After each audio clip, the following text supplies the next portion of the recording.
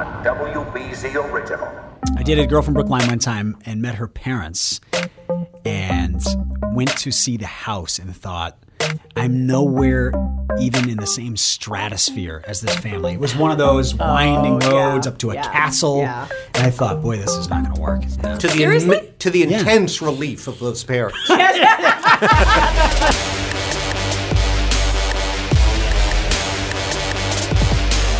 Welcome into this week's edition of Studio BZ. We're at Season 3, Episode 7, and we're so glad you're along with us. I'm Paula Ebben. Alston's number one podcast, by the way. They're just named Alston's number one podcast. Is that right? Yeah. Who has named that? That's awesome. I'm not sure who named us that. Do we have a source on that? No, it says it in quotation marks. We're just saying. What are they? Will be someone credible, I'm sure. They Alston's survey number the counter crowd at Twin Donut or something? Yeah, Kiki's Quick Mart.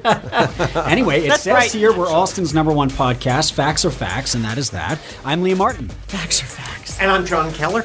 Good to see you, Paula. And we're all Liam. here to talk about what's coming up on this week's show. Yep. John, we start with you. Yeah, Attorney General Maura Healy came by last week to talk with us. Fascinating person, very opinionated, very candid in our interview, laying out the horror that is emerging, at least the alleged horrors that are emerging from her lawsuit against the pharmaceutical company that gifted us with OxyContin.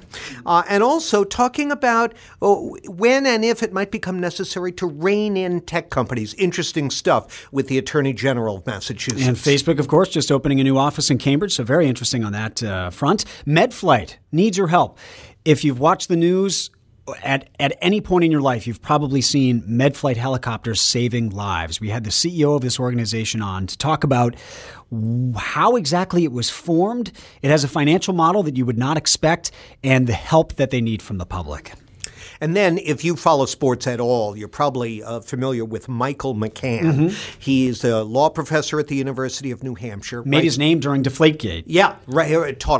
Is still teaching a course in Deflategate and the legal and ethical issues raised by that whole fiasco. He also is a regular columnist for Sports Illustrated. And when he came in to chat with us recently, we talked about legal betting. They already have it now in Rhode Island. I guarantee it's coming sooner or later here to Massachusetts. How that's going to change the sports experience and what are some of the potential pitfalls of legal sports betting with Mike McCann. And last but certainly not least, Conan O'Brien versus the Dreamland Wax Museum. And we're going to get even with him a little later. We will. Attorney General Maura Healy is now in her second term as the top law enforcement official in Massachusetts, and she is widely regarded as one of the most important and powerful political figures in the Democratic Party in Massachusetts. She was talked about as a possible gubernatorial candidate, chose not to challenge Charlie Baker, but what's up in the coming years for her? Well, she's got her platter full of significant issues, and we had a chance to kick back and talk with her at some length about one of the high-profile lawsuits she's engaged in right now and a forthcoming battle with some of America's biggest corporations. The answer is more technology. More and better. More and better. Are you glad you didn't run for governor? I love being Attorney General. I'm really honored to have been reelected and to have the opportunity to work with my team for another 4 years and try to help people across the state. It's a great job. You know, every day, John, we take calls from folks who are looking for help accessing health insurance. They have trouble with a car loan. They may be behind in the subject of, really illegal, unlawful actions by debt collectors. We're out there with an opportunity to enforce laws that protect civil rights and the environment and workers' rights. And it's a great position from which to try to help people with day-to-day needs, day-to-day problems. As I look ahead, the focus of my office will continue to be on issues of addiction and substance use disorder.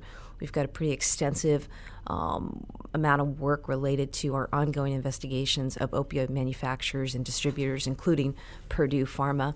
But it's a great office, and I feel really lucky to work with the people that I've worked with and want to continue to do that the next 4 years. I don't know how you would possibly quantify this, but I'm going to ask you anyway. Is our culture, corporate culture, the greed culture, the very concept of it's okay to exploit workers, to exploit seniors, to rip off people. Is that culture better than it used to be, worse than ever, or pretty much the same? I guess I'm talking about basic human nature here, but you certainly have a front row seat for this parade of horrible behavior. We do, and it's really important that an office like mine exists, to be there for the little guy, to be the watchdog, to hold those accountable who need to be held accountable. I think a historian could better articulate a view and provide perspective about Well, you've been the at this history for a of greed. while, though. But I'll tell you, it has always been the case that in our capitalist society, there are any number of people who are looking to take advantage of and make as much money as they can, sometimes, though not always, of course, sometimes at the expense of and through the exploitation of others. It's great to go out and make money, build a business, run a business, grow. What's not okay is when you're doing so in a way that's illegal and that violates rights that exist on our books for protecting privacy and consumers, access to healthcare information, protects workers in their workspace. And that's where we come in as an office. And I'm proud of the work that we've done. We've handled thousands of cases over the last few years, tens of thousands of calls and individual responses to people who are looking for help from our office. We've recovered, just last year alone, just under $1 billion for taxpayers in the state. And so there are a lot of different ways that we can work, but certainly curbing exploitive, illegal corporate excess remains something that should be the top priority of any AG. All the hard work you do, all the cases you bring, do you think they act as a broad deterrent to exploitation and the kind of crime you prosecute? I sure hope they do. When we go after those who are ripping off our Medicaid fraud system by, submitting false bills, I think that sends an important message to those out in the industry. Don't do that. We've been really aggressive taking on bad debt collectors, student loan servicers who weren't playing by the rules, for-profit colleges who were marketing to vulnerable students here in the state. I think we've established a pretty successful track record there, and I think the message is out to the industry. Don't come to Massachusetts and play games like that. Don't exploit our people. We'll take you on. We'll hold you accountable. Because, not to get too esoteric here, but it's this whole concept of shame. Shame is a great social break, a break on bad behavior. And if you look around, and I'm hardly the first one to suggest that, shamelessness is epidemic in our culture. Look at the White House, look at the popular culture, even down to the level of alleged fans throwing full beers at our sports heroes as they roll by on the duck boats. And their buddies think it's funny. On the other hand, you look at the Me Too movement and a lot of the sort of online shaming that goes on, and you think to yourself, gee, is shame making a comeback? What do you think? You have a front row seat on a lot of shameful behavior. I sure do. I sure do, unfortunately. But I'll tell you, I think there's an important role in calling things out, in getting to the truth, in exposing facts, in telling a story of what happened. That both is a way to make sure that there is accountability. It's a way to also make sure that going forward, the right policies and practices are in place and that we are aspiring to our best values. I think about the rise of women in particular and their voices. So important that more women are in boardrooms, CEOs, in office at all levels, because for far too long, they haven't been adequately represented, and when there is not adequate representation, you do not get policies that best serve the population. Do women bring a higher moral quotient to those venues? What I do think is important is women are bringing their perspective, their experience. I was so upset, galled a few years ago when that picture came out. This is the early days of the Trump-Pence administration, when it was a bunch of men standing around a table figuring out what they were going to do with women's access to reproductive health care. Not a woman in the room. If you don't have women in the room at the table, consideration of their perspective, their experience, is just not going to be accounted for in the way that it needs to be accounted for. I also think, my personal experience, is that women have an ability to work together and to work well together, even across party lines, with less divisiveness, less rancor. And I think it's really, really important that women are in office and have been elected to office in record numbers the last couple of years. A lot of pain, particularly since November 2016, and the whole election and what was exposed, and everything from Trump and the tape on through the Kavanaugh confirmation hearings. It's been a trying and painful time for many women, and I think, to me, a silver lining absolutely has been the rise in women's voices, as evidenced by, most recently, the record number of women elected to Congress. Your lawsuit against Purdue Pharma, the originators of OxyContin, contains just some devastating, shameful allegations of knowing about the human carnage the products were causing and not hesitating to amp up the promotion and hide what was going on, even with that knowledge.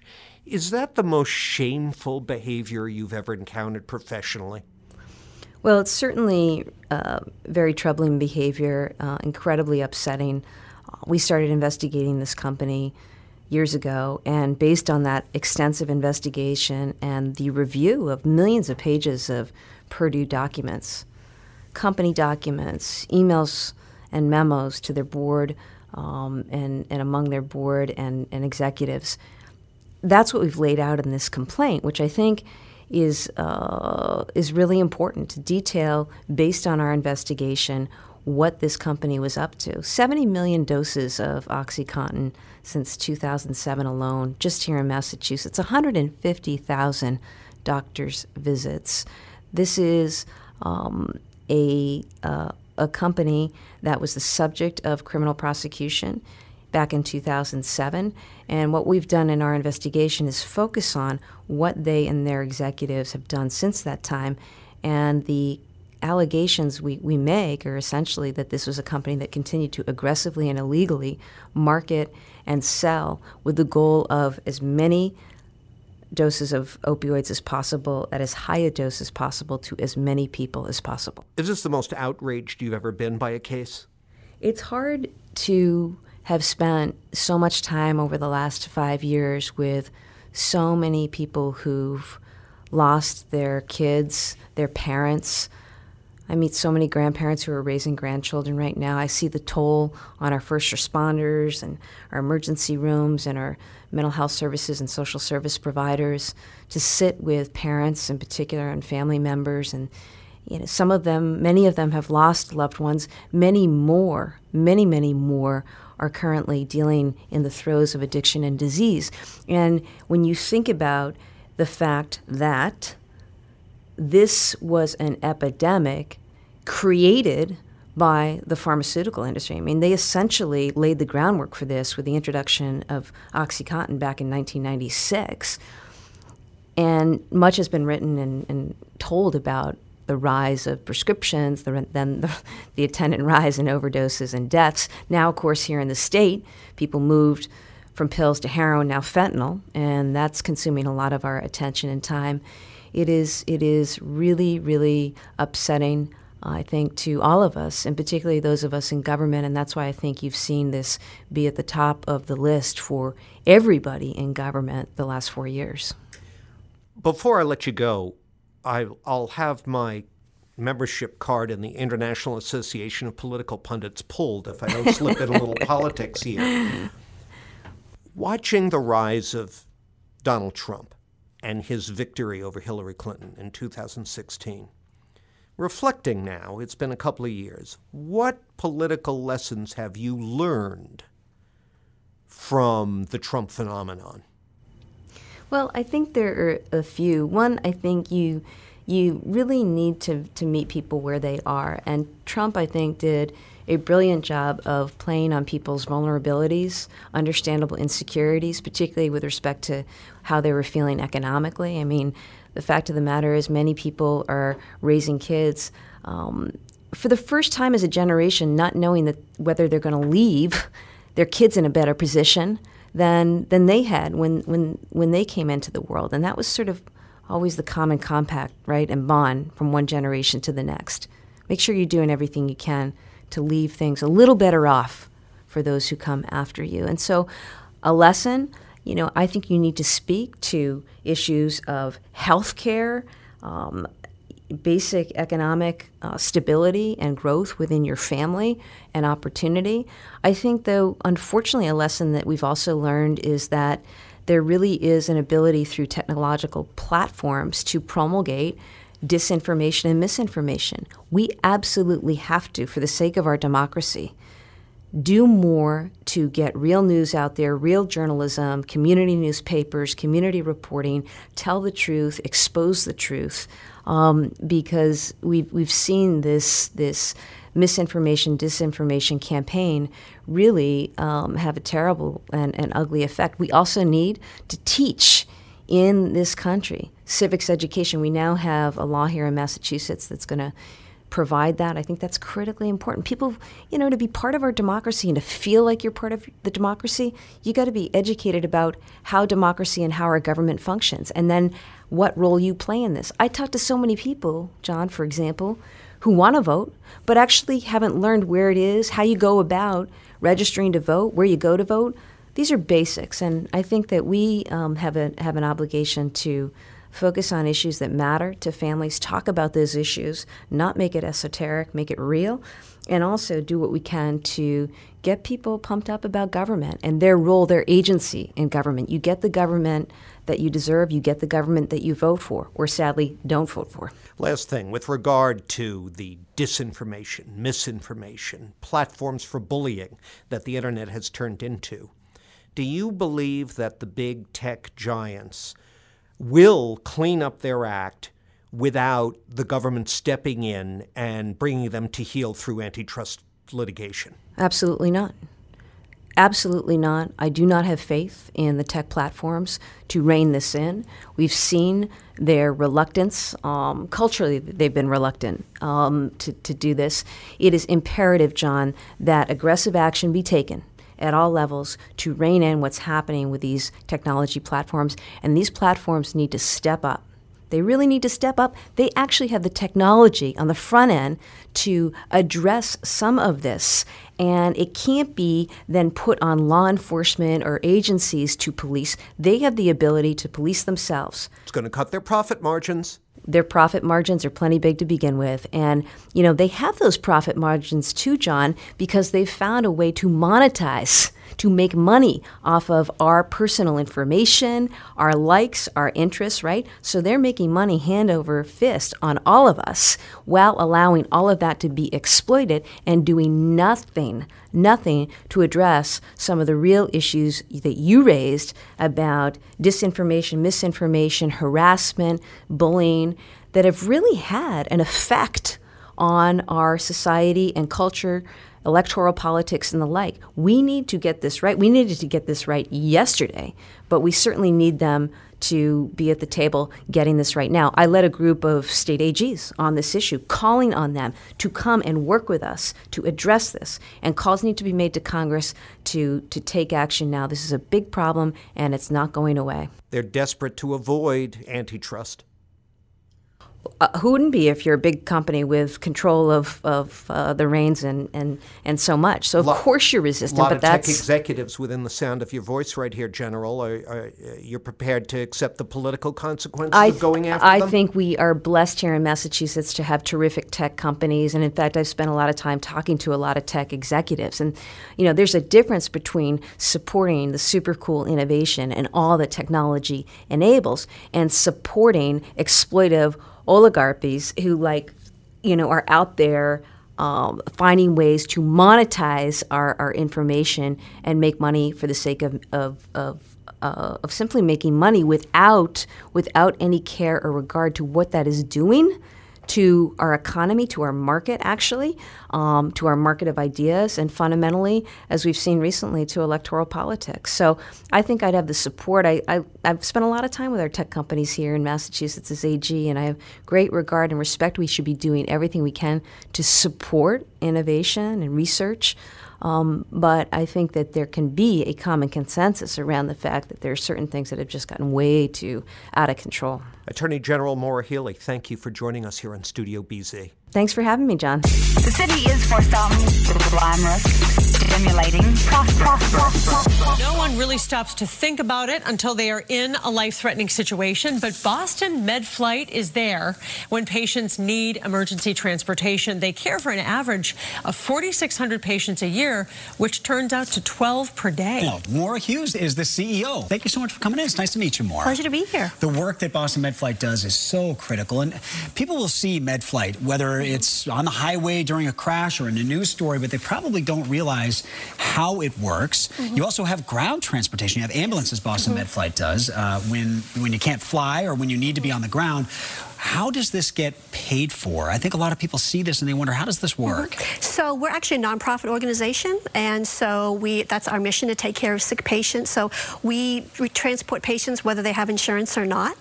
And so we bill patients insurances, and if there's a deficit, it just gets written off. We give away $4 million a year in free and unreimbursed care. So I think a lot of viewers might not realize you're a consortium of hospitals and healthcare facilities that want to make sure that these patients get to the care they need. That's right. So we were started by a consortium of Boston hospitals in 1985, and we added Leahy a couple years ago. So now there's 7 academic medical centers that actually support Boston Medflight's mission. So they really expect us to be a extension of their care. So when we come to the side of the road or when we come to the community hospital, we're really bringing that tertiary level care to the patient. And you say that no matter whether a patient can pay or not, you're going to transport them. That's right. From the scene of an accident, or if it's from getting them just from one hospital to a hospital that has better care. So are there financial struggles for Boston Medflight where you just aren't getting reimbursed at times? So as every other healthcare organization, we struggle with the reimbursement. So about 75% of our budget comes from billing insurances, but 25% of our budget comes from charitable contributions and the subsidy from our consortium hospitals. Wow. So, we see Medflights coming and going, and you can only imagine what's going on in there. You must have incredible stories of patients whose lives have been saved because you were right there. So, again, we're transporting 12 patients every 24 hours, and everybody has, a story. But I'll share one with you. Last week, I was talking with a mother of a pediatric patient, and she said, Maura, I was in a community hospital with my 15-month-old son. He was in severe respiratory distress, and it was very obvious that that community hospital was not going to be able to take care of my son. And she said, I was so scared. Boston Medflight comes in. They're calm. They calmed everybody in the room down. They were so competent. She said, right then, I knew that my son was in good hands. We took him to an academic medical center in Boston, and 5 years later, he's a healthy 6-year-old playing, ice hockey with his friends. Much like an emergency room, on that helicopter or in that ambulance, you're often seeing the worst case scenario, which is why there's a Medflight needed. Who is on board the flight, and what are they doing during the course of that flight? So on our aircraft, obviously, we have a very, very well-seasoned pilot. So all of our pilots are ATP rated. That's basically the highest rating you can have when you're an aviator. And we have a critical care nurse and a critical care paramedic who are taking care of you. And these folks come to us with many, many, many years of experience, and even every year just to keep their skills current, because they have to take care of everything. They do a lot of continuing education at our consortium hospitals. And for our critical care ground ambulances, we have EMTs who are, the pilots on the ground for us. Right. And I suppose, like all ambulance crews, you're going to be dealing with anything from a hideous car crash to a respiratory problem, a heart attack. What kind of equipment? I mean, the extent of equipment you must have on board must be remarkable. So all of our vehicles are basically mobile ICUs. Anything that you would find in a hospital ICU or ED, we have on board our aircraft and all of our vehicles, and they're ready to basically deal with everything, because they have to deal with everything. Because Leah mentioned sometimes you can't fly, right? Because of weather or whatnot? Weather, so correct. Have ground transportation? So we do have critical care ground. So we started out as helicopter only. And in the early 1999, we actually started doing critical care ground because helicopters can't fly in certain weather.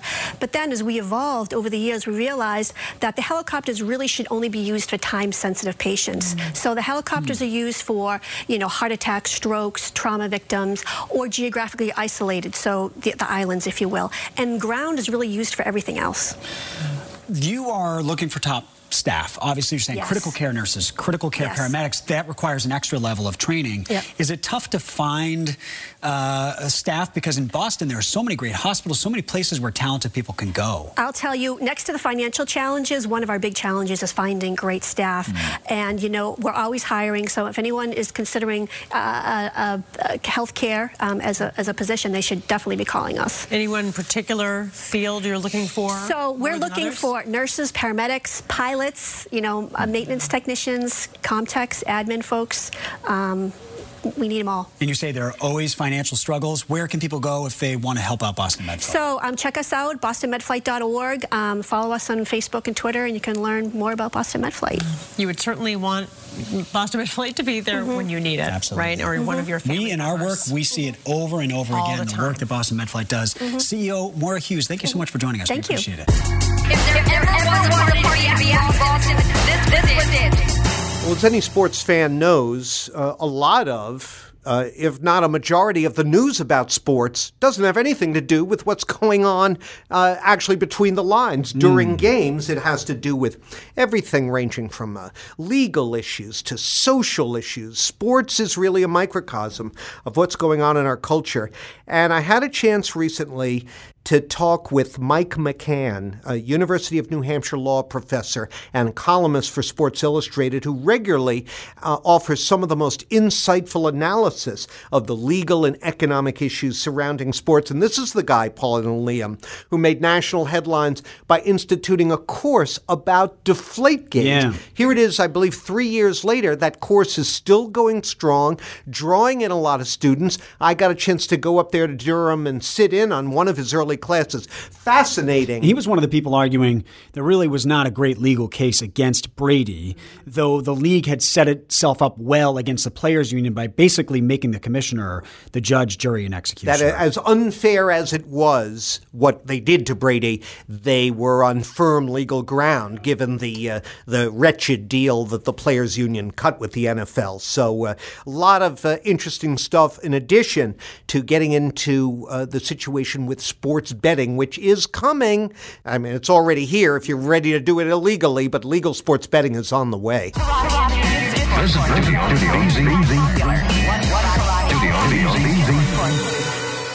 Mike, one of your newer ventures up at UNH has to do with sports betting. What's that all about? Sure. So, John, we have started an online non-degree certificate program in sports integrity and sports wagering. The idea is that with the Supreme Court's decision last year to allow states to legalize sports betting, we're seeing states, including Massachusetts, including New Hampshire, Rhode Island, all of really the New England states, but others, thinking about what does that mean? What would be appropriate laws in terms of governing sports betting? And we've just started it now, and it's exciting. Yeah, well, what jumps out at you as one or two of the headline issues that are going to be raised by this emerging industry? I mean, when we think of the integrity of sports, obviously we think about point shaving, athletes and coaches and maybe even umpires or referees, as we've seen, betting on games that they have a hand in. What's the new frontier here? Well, I think part of it will go back to that, the idea that integrity could be in danger. Yeah. If we make sports betting legal, it will increase the number of people that are betting on sports, increasing the chances that we could see point shaving, that we could see games thrown, things like that. And I think that will lead to some opposition. I think the other issue is if it's legalized, where does the money go? What budget will it go to? Who is able to get a license to allow somebody to bet on sport? I mean, we've seen that with marijuana, right? Right. It became legal years ago, and it's taken quite a while before people can actually get licenses to sell it. Well, the casinos are frantic to corner the market on this, right? That's right. And they're probably worried that could you go down to a convenience store to bet on sports? You don't need to go to the casino. Or just whip out your smartphone. Right, exactly.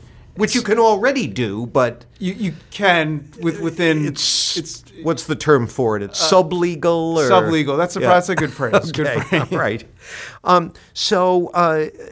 Some of our listeners may know you as the guy who established the course at UNH where you run the Sports and Entertainment Law Institute on Deflategate. And in chatting with you before, this was 4 years ago? Yeah. I was surprised to hear this is still going on. Why? Because the case itself is long since settled. Yeah, so I think part of it is that it's a great illustration of law. And the idea that somebody could be found to have done something that science says he didn't do. And that's a powerful point. I think when we think about justice and fairness, that even though laws are designed to protect and prevent the innocent from being held responsible, that general premise doesn't actually always hold true, particularly when there's a collective bargaining agreement and when it's a more complex scenario. So for undergrad students, they're able to get a taste of law. They're able to see arbitration. They're able to see what happens in federal court. And they're fascinated because it's Tom Brady, right? So it's a great way of capturing students who would otherwise be bored or not interested in a topic when you put it in the context of Tom Brady and Roger Goodell and the Patriots and deflated. Why were footballs, quote unquote, deflated? Was it science? I mean, it really brings the student into the scenario. The league claimed that what Brady allegedly did, even though there was never any real tangible evidence that he did anything, potentially damaged the game. And therefore they invoked their unilateral power, which the courts ultimately upheld to discipline him. Tom Brady and his supporters claimed that he was the one being damaged. 4 years later, was anyone really damaged? I mean, it looks like everyone's making money hand over fist. Yeah, it's hard to see the loser. Even someone like Jimmy Garoppolo is a big winner because he got to play when Brady was suspended, and that ended up leading to his trade and huge contract with the 49ers. So I think Goodell was probably damaged. I would say, obviously, he still makes all this money and he's not going anywhere. But reputationally, the idea that he's somehow incompetent, I think, is sort of a lingering description of him. A lot of that, I suspect, stems from how he handled Deflategate. Now, also more serious issues like domestic violence that certainly the Ray Rice episode, way more important. But yet, Deflategate is seen as this story where science was looking at Roger Goodell and he ignored it, and that he latched on to his original conclusion in spite of really every scientist that I know that I've seen opine on this claims Brady is innocent. Yeah. I mean, everyone. Okay, there's a 10-year-old kid, right, that just did a science fair study. Right. So not him. Okay. And the scientists the NFL hired at Exponent, not them. And also the NFL is, of course, conflicted in this because the referees messed up to some degree and they work for the commissioner. So we're not talking about neutral people. And even the quote-unquote independent investigation wasn't independent because it was co-run by Jeffrey Pash, the league's general counsel, and the other person was Ted Wells, who the league hired. That's not independent. I mean, I'm a lawyer. If someone says, let me pay you money to go represent me, but be independent, that doesn't make any sense. You write about all different sports, the flow of stories. People go to SI.com and check out the back archive of Professor McCann's writing. I mean, your basketball, football, you name it, soccer. Do people in sports, big-time athletes, big-time team owners, officials like Commissioner Goodell, believe, as a general rule in your experience, that they're above the law? I don't think they believe they're above the law. I think they interpret their governing documents to insulate them from scrutiny. So with Goodell, the idea that under Article 46 of the collective bargaining agreement, it basically gives him any power, anything he wants. And he's going to argue that within that confines, he's able to do what he wants. And that he could say, well, that's the union's fault. They negotiated this. If it's so bad, then they should try to negotiate it out. So from the league's perspective, and they also argue that they need this power because they don't want to be going to court to litigate matters one after the other, that it's time-consuming, that it's costly, that it's distracting. So I don't think they think they're above the law. I think they think that the governing documents of the league allow them to do what they want. Now, that's especially true of Goodell, less so of other commissioners. What about the players themselves? I mean, look, let's stipulate most pro athletes don't ever get in trouble. The handful of cases that do occur get a lot of publicity. That's why we talk about it, but let's put it in some perspective. But nonetheless, is it fair to say that there's a culture in our society surrounding sports, really starting at a fairly young age, starting at youth sports and continuing on up through college and the pros, where athletes are considered a privileged class, where, Aaron Hernandez got in a bar fight down in Gainesville, I guess it was, and the campus cops or the local cops just sort of escorted him home, and that kind of scenario occurs over and over again. Is that true? I think there's an element of truth to that. Look at Baylor and football and the controversy there, right? So I think we have seen a number of examples of that being true. I don't know if that explains how they behave years later when they're adults. And the Hernandez scenario really is, this is someone uniquely bad. He had issues. He had real issues. It's just someone who doesn't behave in a way that the rest of us do. I do think athletes can be treated in a favorable way that gives them a sense of being insulated from legal scrutiny. But I would also say, and as you noted, most athletes don't get in trouble. Most of them are just regular people. In fact, I think the data shows they don't get in any more trouble than men and women of the same age group. So I think a lot of it is if you take 1,600 NFL players, a handful of them will get in trouble. If you take 1,600 employees of a random company, a few of them are going to get in trouble too. So I think it's just human nature. In this vein, this is not really a legal issue, but how do you explain the quote-unquote patriot way? And that slogan or that branding sometimes gets ridiculed.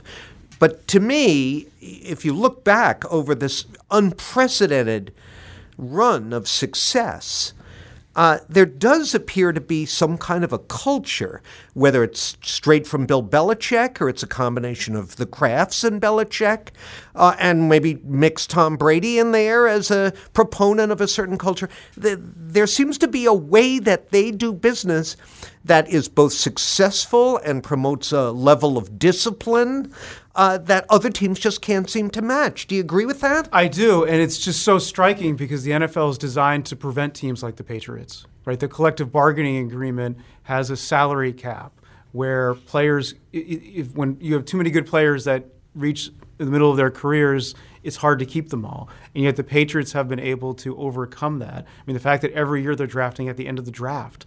The system is designed so that there wouldn't be a New England Patriots. Parity, that was always the big thing. And they have defied that in a way that is hard to grasp, that it's hard to break down into a science. I do think a lot of it is what you mentioned, John, which would be the individuals involved, that they've set a culture. And obviously, people outside of New England tend not to like the Patriots. I think a lot of that is that they're sick of them. They're sick of the Patriots always being at the top. And they're bitter, jealous losers. Let's be candid about it. One other thing I wanted to talk to you about, and that is the business of teams leaving. We've been marking the 25th year, or I believe it's the 25th anniversary of the Kraft family's ownership of the Patriots, most successful franchise, certainly of the modern era. And there was a point before Mr. Kraft came in and then another point after he bought the team where it looked like the Pats might leave. Initially for Jacksonville, then St. Louis, then Hartford was in the mix. We dodged that bullet and the rest is history. But now you've got this situation in Oakland where the Raiders have announced they're leaving for Vegas, but not for another couple of years, is it still? Looks like that. Looks like a couple of years. So where do they play? What is the situation with that? So the situation is the owner has decided to take a much better stadium deal in Las Vegas. And, of course, the Raiders are something of a nomadic franchise, right? They've bounced back between Los Angeles and Oakland several times. And they may be able to play in Vegas as soon as next year. If not, maybe a year after that. And in the interim, they're going to have to play someplace else.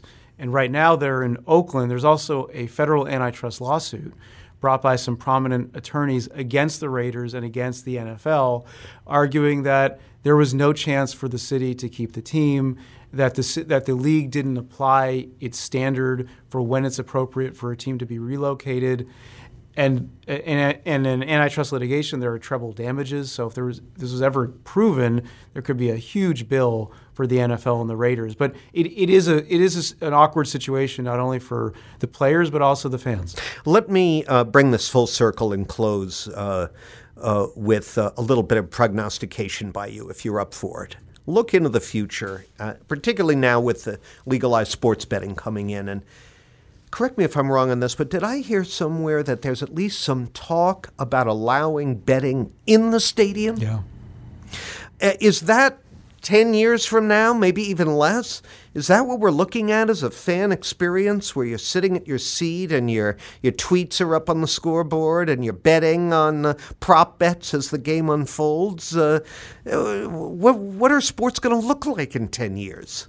Well, I think we'll see more fan engagement, and there's a league that I've had some involvement with, Your Call Football, where the fans can actually call the plays. They vote on plays, and that's more sort of like taking a video game and making it real.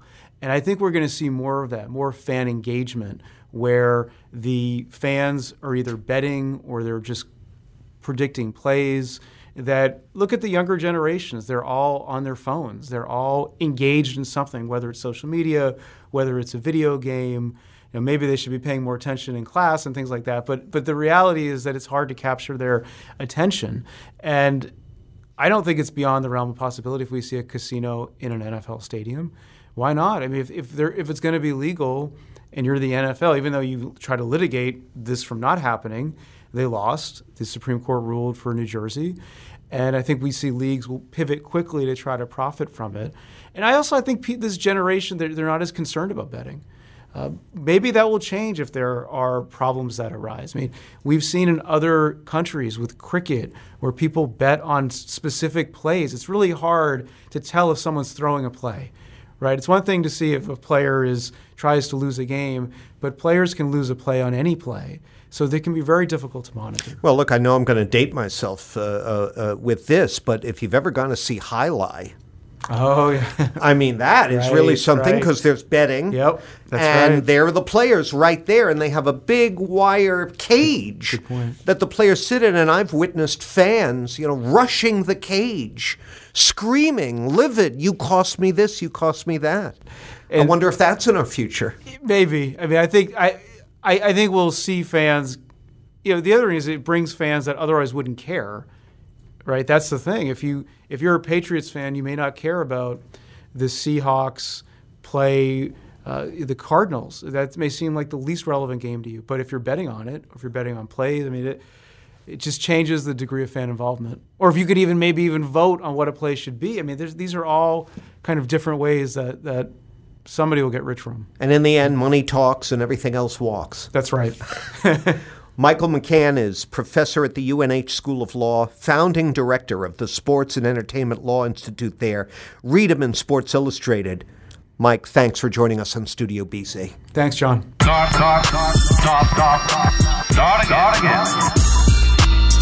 Conan O'Brien versus the Dreamland Wax Museum. General Manager Biannca Cardoso, a lovely woman, talks to us about the kerfuffle that erupted over the last week when a fan realized there was no Conan O'Brien wax figure at the museum in Boston City Hall Plaza. So we talk about what ensued. What is this with some outsider daring to criticize one of our local institutions? This is the thing. We've got a beef with Conan. Conan went on a rant about it and called out Biannca Cardoso, so we got her on the phone to get her reaction. Creativity combined with innovations in technology. So a week ago, the latest episode of Conan's podcast, Conan O'Brien Needs a Friend, came out. He interviews David Sedaris, the writer, for most of the podcast. And then right at the end, he reads an email from a viewer named Jean, who asks, after she had visited you there at Boston's Dreamland Wax Museum,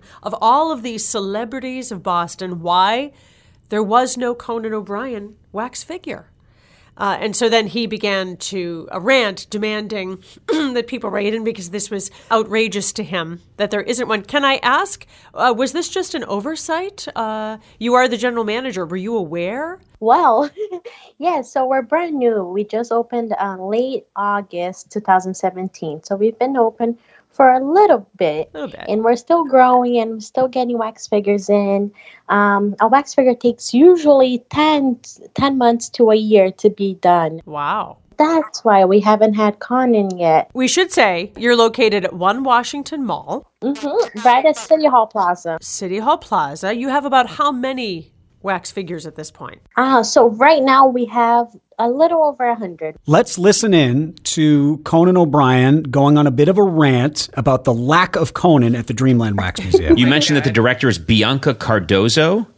I would urge our listeners to email or write Biannca Cardoso at this, what's this museum called? It's called the Dreamland Wax Museum. Wow, Dreamland. In Boston, wow. Massachusetts. Dreamland Wax Museum. Well, it does not sound like a dreamland to me. It sounds like a nightmarescape. This is an abomination. Okay. It is. And I think the people of Boston should rise up and demand justice. So some people did rise up, Biannca. They wrote you. How many emails would you say you received last week? So we definitely received over 200 emails, not to mention phone calls and Facebook posts and Twitter posts. What was your response when you heard this clip? Wow. So I was surprised, but I was glad that there was a fan inquiring about this. So now we can fix this wrong. And I'm just going to read a little section of the letter that you put on your Facebook page. You posted your letter to Dear Boston icon Conan O'Brien. From the site of Paul Revere's silversmith shop in Boston City Hall Plaza, we at Dreamland Wax Museum thank you and your caller, Jean, for drawing attention to America's heartfelt cries for your likeness through your podcast, Conan O'Brien Needs a Friend. Yes, we have Whoopi Goldberg along with Elvis and every U.S. president. No, we do not have New Kids on the Block. Please. She writes, we continue to grow and add wax figures since our 2017 opening and appreciate your permission to add the likeness of Boston's greatest icon. We will address your temporary absence and look forward to working with you to bring your beloved spirit to Beantown. Warmest regards, Biannca Cardoso. What did he have to say? So we got an email from his producer right away that evening asking me to record a podcast with Conan. So I'm going to take the opportunity to request his permission to add Boston's #1 icon to our museum. Wow. So hopefully within a few months we'll have his loved wax figure. May I ask, did you not have Conan originally because you just didn't have enough red paint for the hair? Or was it possible the wax figure was going to demand too much attention and get in front of the other wax figures? You know, the other wax figures were just a little jealous about that. But I guess now we'll have to do it. But you say it's what America wants. It takes 10 to 12 months to create a wax figure. Will he have to fly to a studio to be cast? No, so it's really interesting.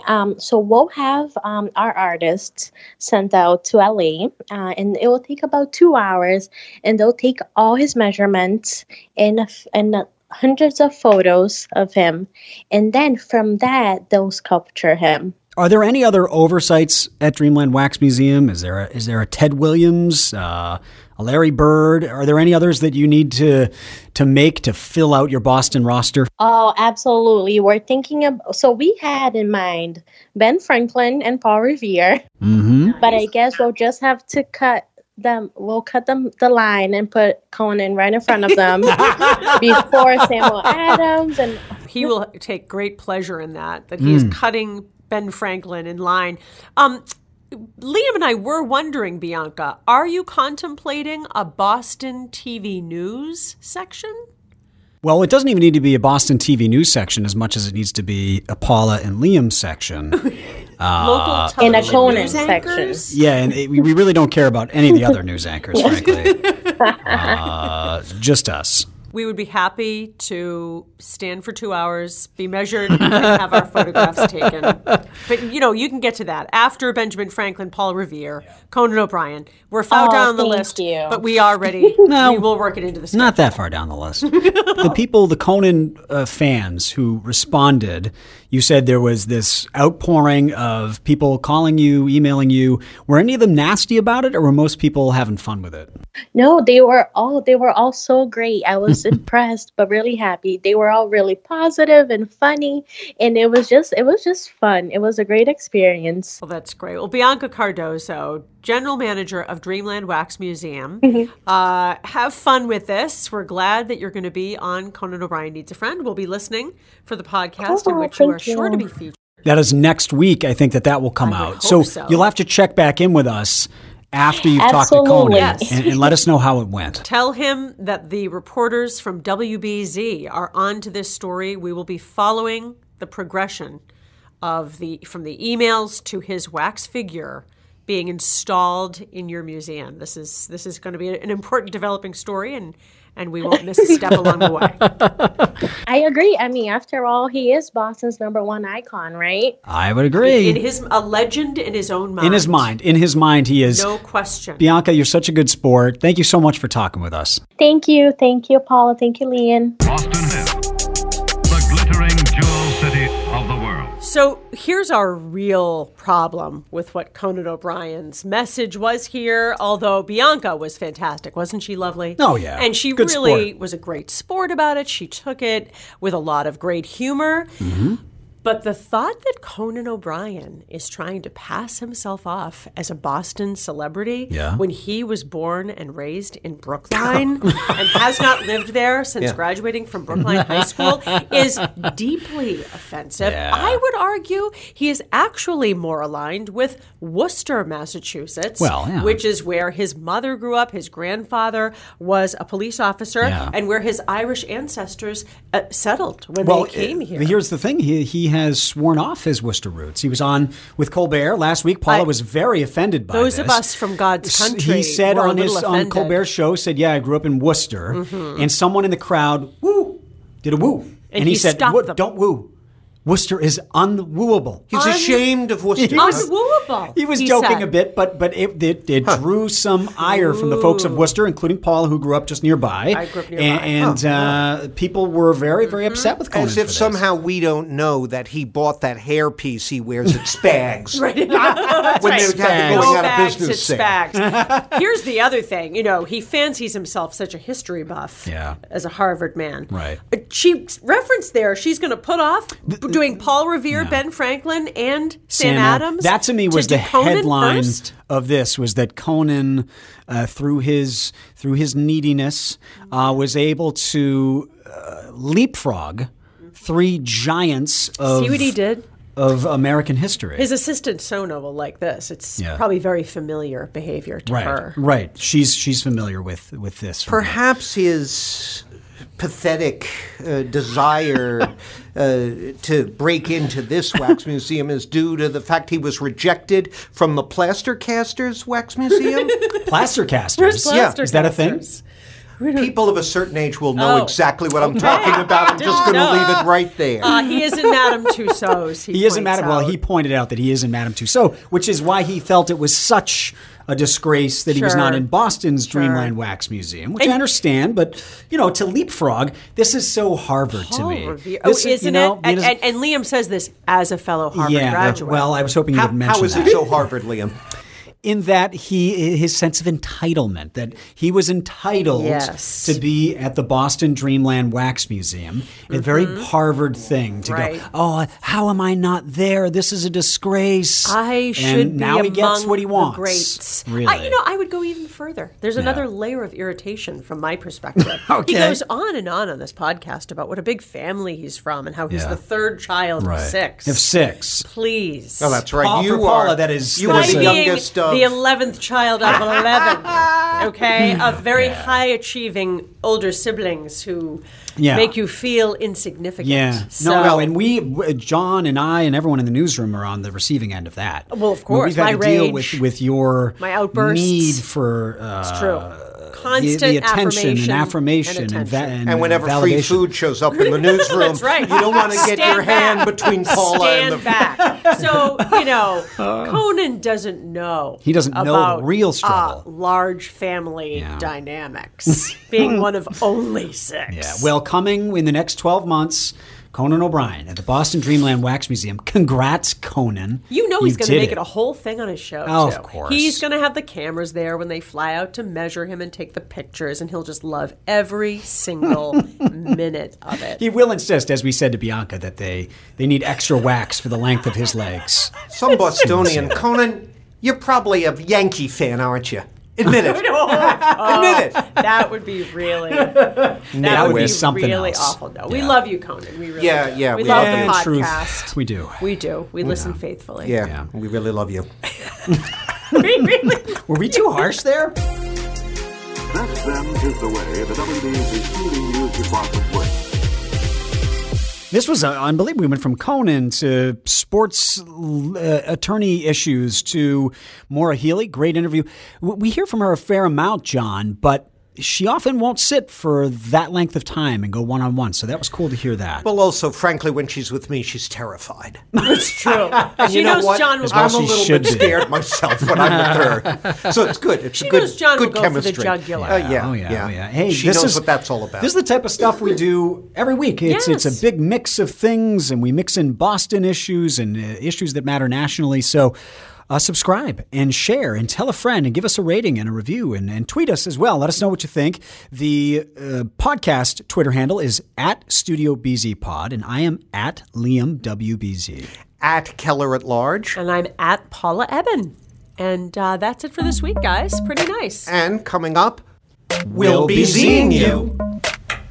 I will save we're so packed. I will save my pajama pants rant. For next week. For next week. That's a good tease. That's an evergreen. Yeah. That's an evergreen. Yes. Liam has a pajama Don't pants. tell John about it yet because I want him. You want it to be organic. Organic, yeah. Okay, so can either of you make it to this ugly showdown with the brutalism? Paula's going to come to that. Okay. Yeah. It's going to be good. I've been reading up on this guy. He loves I read excerpts from his book. Yeah, I got an excerpt. It goes beyond City Hall. He thinks the John F. Kennedy building is a work of art.